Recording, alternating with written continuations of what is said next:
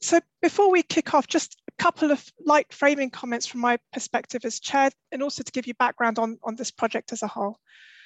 This series has been partly inspired by the book Archaeologies of the Future, which is Frederick Jameson's study of speculative fiction, that's sci-fi and fantasy, which he identified as being the genre of utopia and dystopia. And he argues that through this literary genre, we see our social and political fears and hopes explored and expressed in ways that cast their light or their shadow on our present.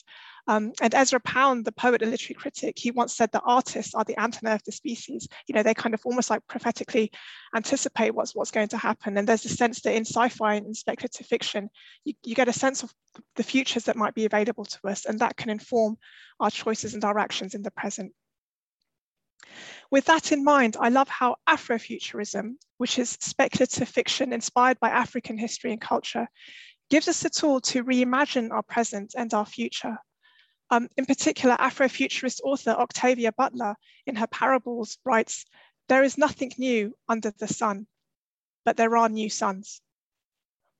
One part of our project is about the fourth industrial revolution, which we define as skills, jobs, and sustainable supply chains. In the context of thinking about the fourth industrial revolution in the global south, we must be mindful that global supply chains do not exist in a historical, social, or economic void. And so the question we asked ourselves when we started this project is, can data practice or data policy as a new field avoid reinforcing those existing inequalities? Can it even ameliorate them? And what is the role of trust, assurance in the work that needs to be done?